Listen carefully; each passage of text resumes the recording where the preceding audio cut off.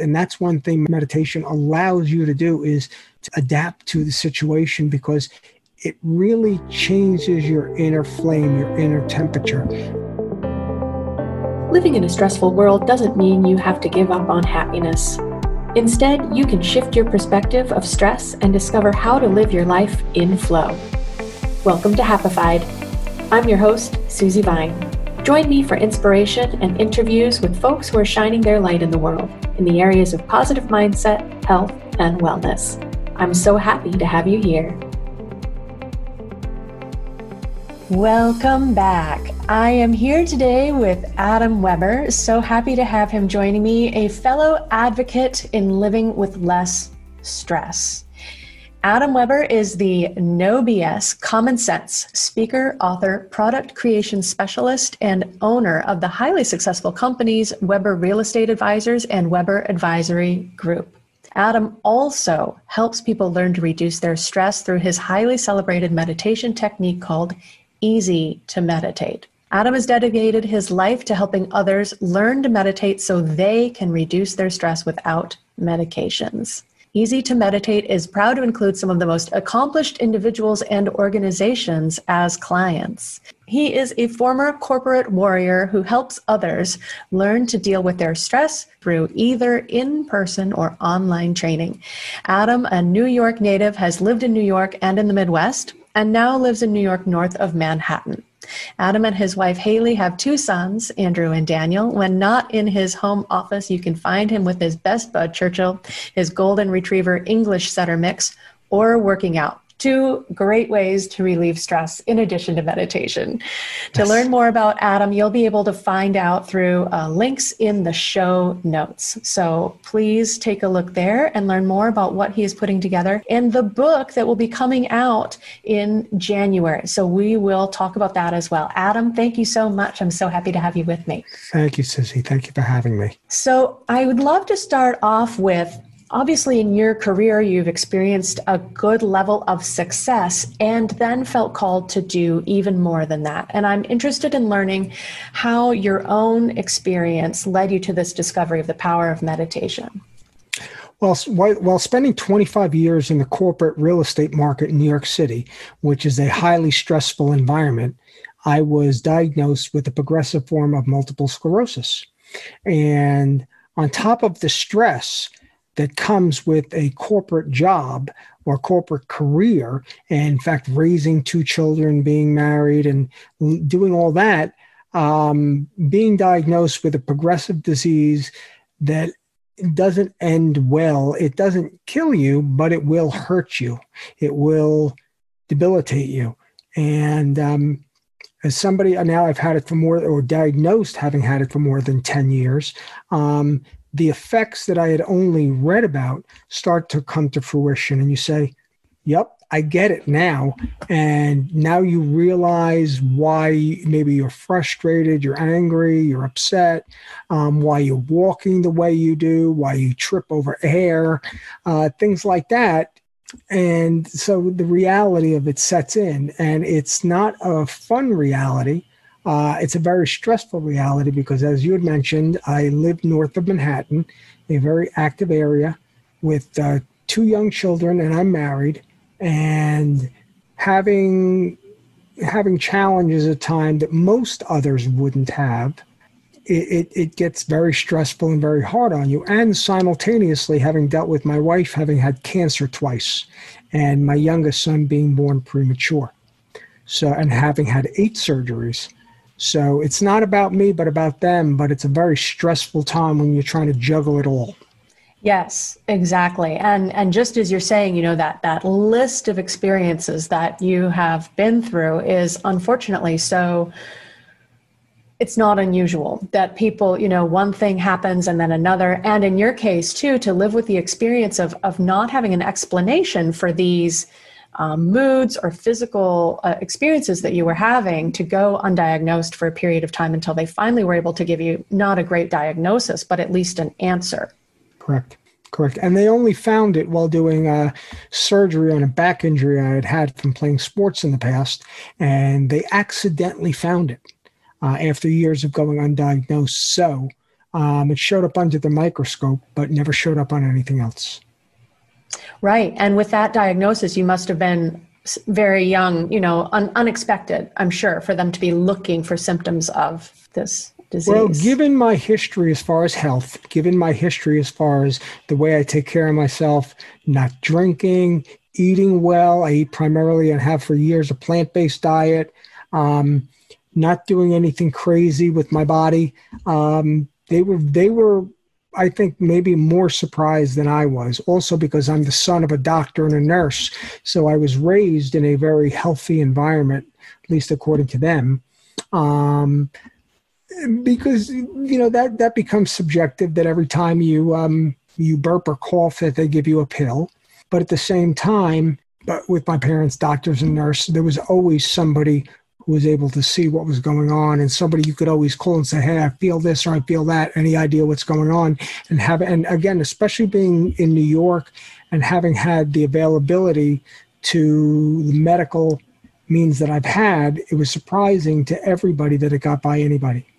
Yes. As my mother was a nurse, and I remember as a child, like if it wasn't a definable or diagnosable symptom, you were going to school. You were going to school, you were taking out the garbage, you're taking out the dog, yeah. You were doing everything. Yeah. And if there was something to treat, you went through the treatment, you followed the protocol.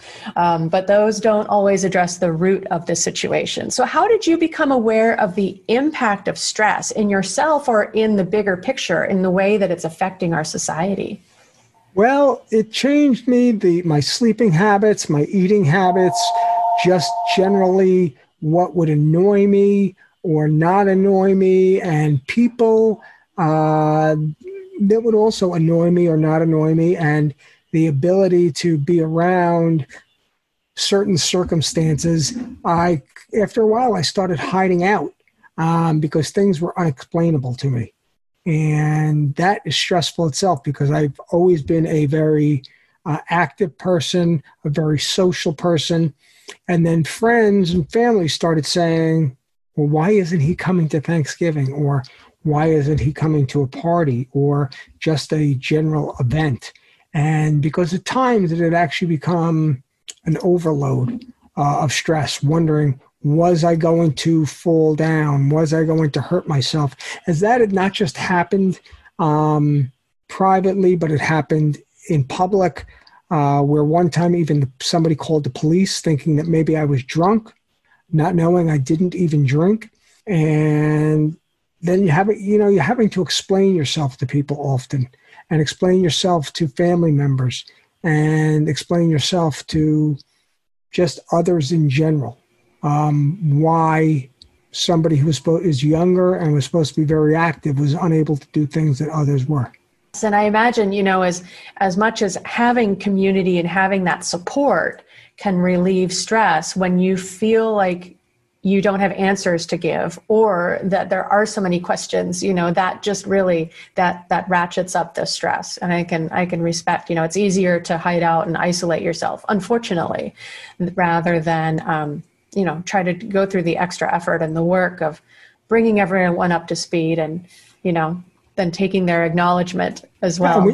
And when you socially isolate yourself, people want to know where you've been, how come you haven't been there, and people, family and friends want to know what's wrong, but you don't have any answers. So that becomes even more stressful for you, that you can't give any answers. But most of all, you don't have the answer for yourself, which is something that I'm at peace with now, because at least I have an answer.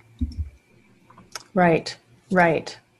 And so how do you see, for example, in the industry that you're working in real estate, how do you see people responding to stress? I tend to feel like people still like to wear it as a badge of honor, how much multitasking they've done, or how many hours they've clocked in, or eating lunch at the desk. I'm glad you mentioned that, because that was always, when I worked in New York City, or on the outskirts of the city, that was something that majority felt was, how much did you have on your plate? How much did you have on your desk? And, you could count the days on one hand over the more than 20 years that I was in that industry, where I was able to sit, that it wasn't a holiday party, that I was able to actually sit down and have a meal. or sit down and relax.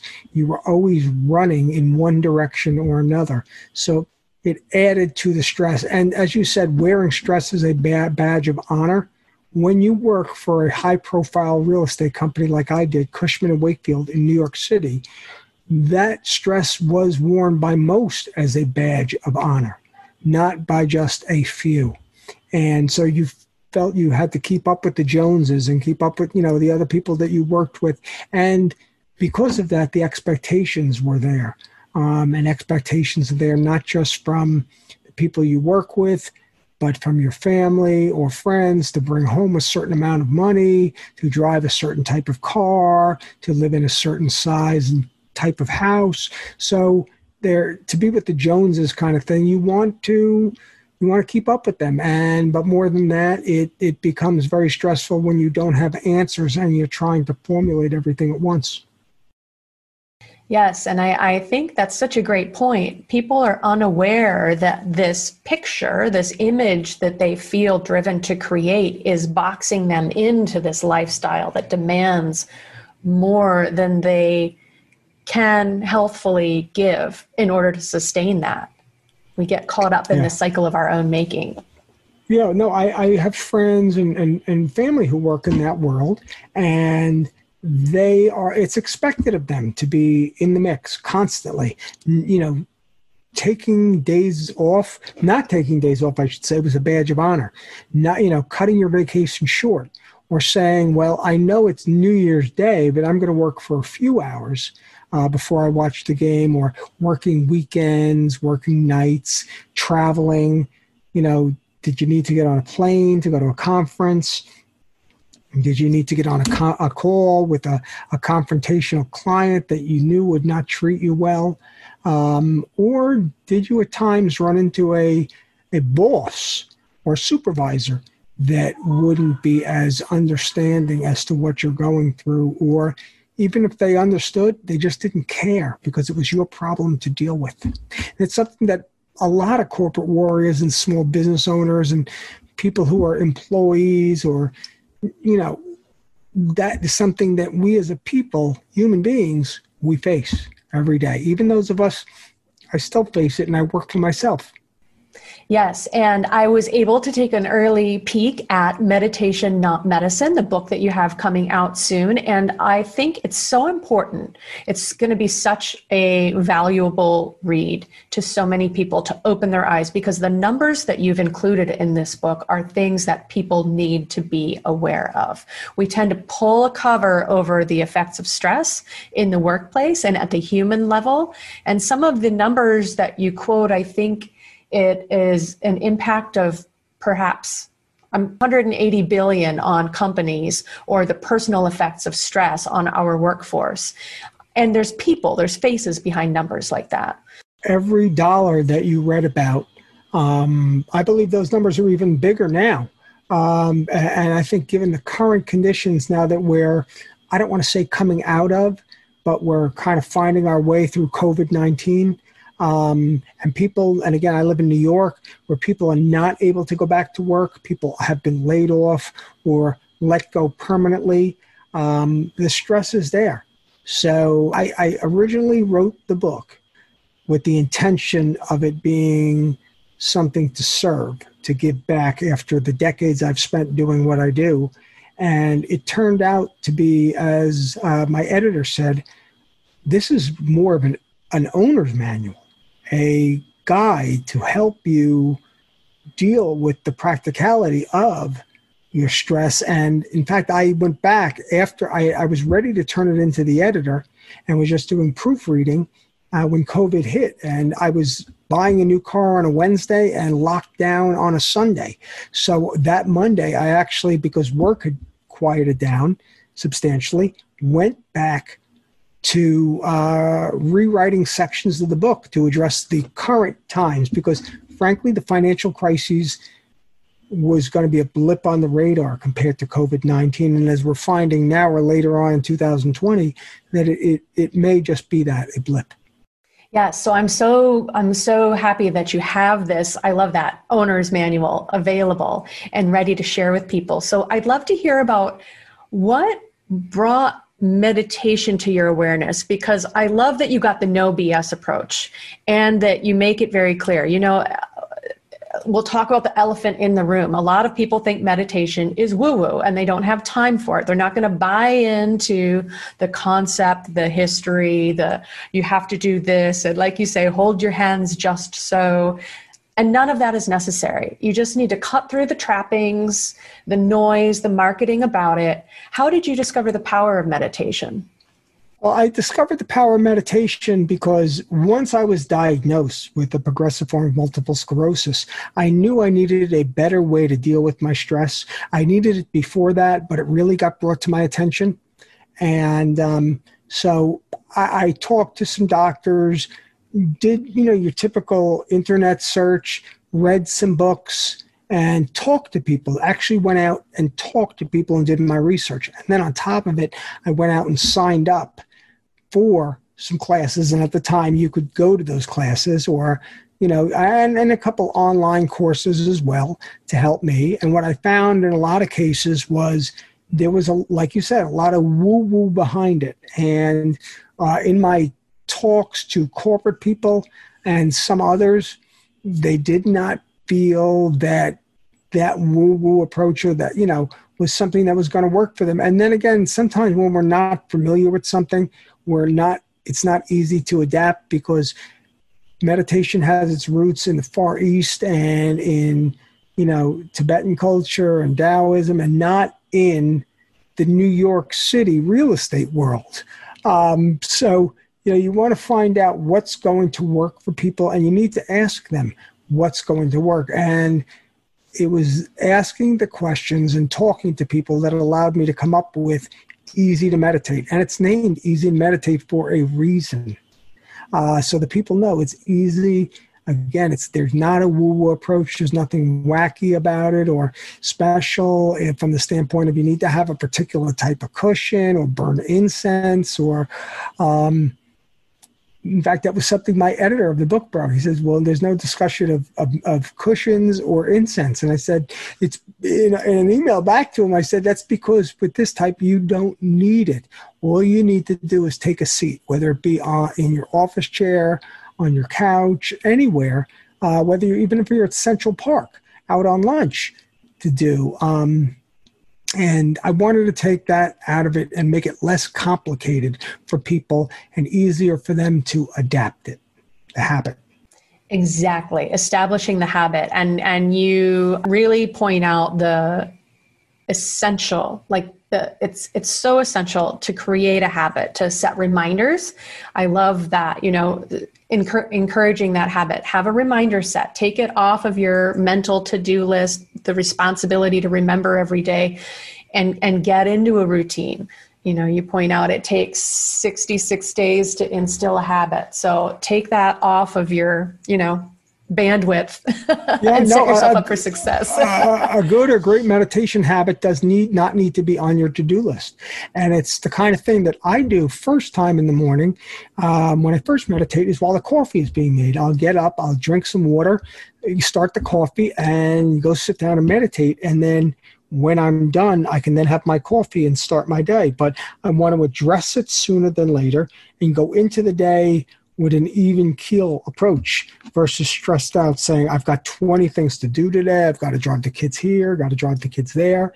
But just center myself and ground myself early in the day. And I also personally repeat it for a shorter period of time later in the afternoon. But that, again, a meditation practice that you create should be something that you create that fits your schedule, your travel and place needs, and you can do it your way. It's easy to meditate, not hard to meditate. It's just a matter of making the choice to meditate and to address your stress versus, again, growing up the son of a doctor and a nurse, the one-size-fits-all approach of taking a pill, which is an older approach that is not as comfortable for most people. It wasn't for me. It's not for a lot of others.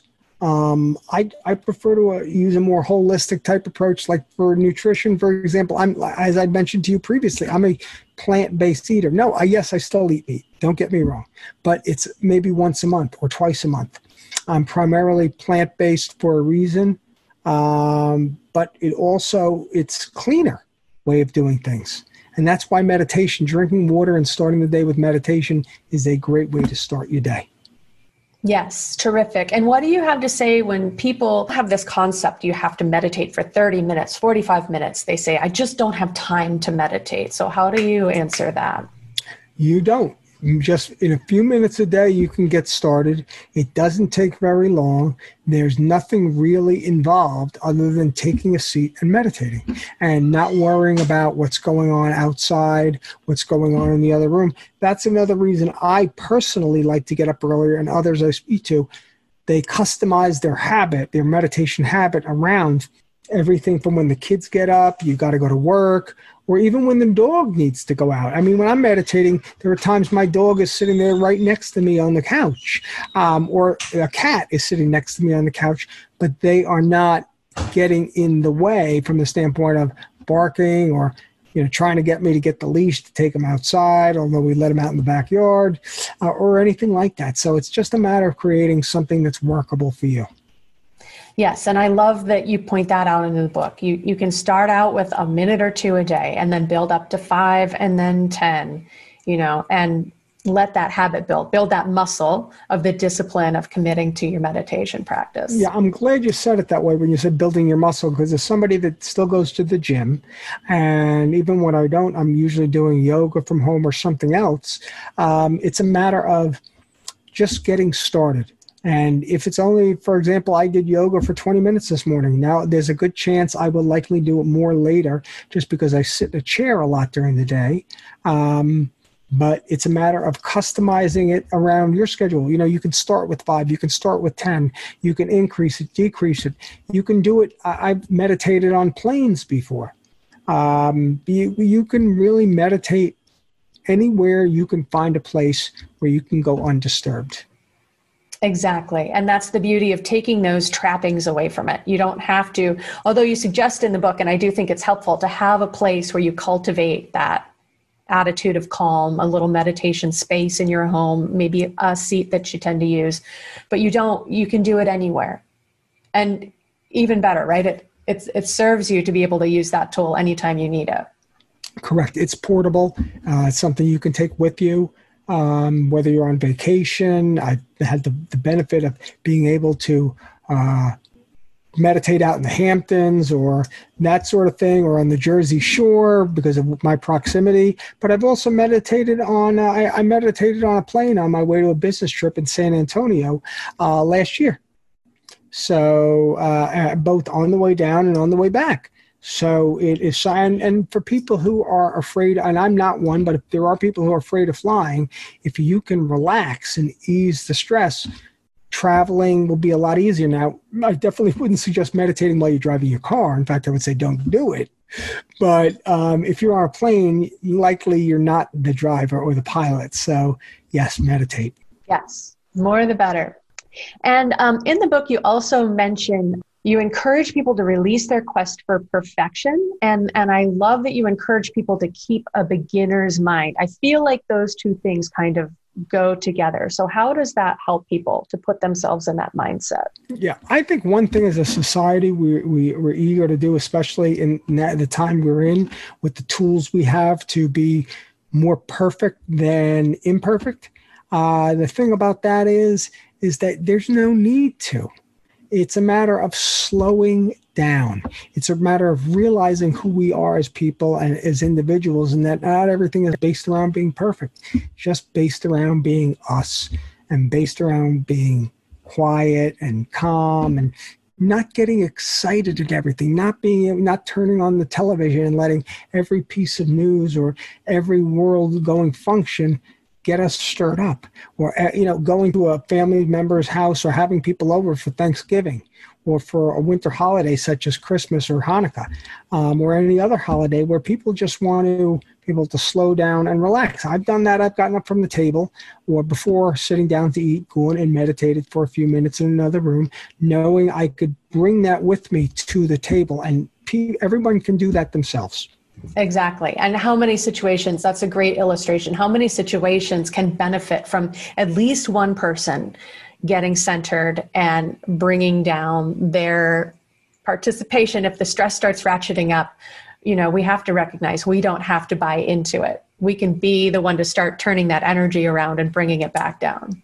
As a New Yorker, and I'm sure there are others too, one thing that there was always in my house growing up, and with two younger children now, 9 and 7, there sometimes is drama.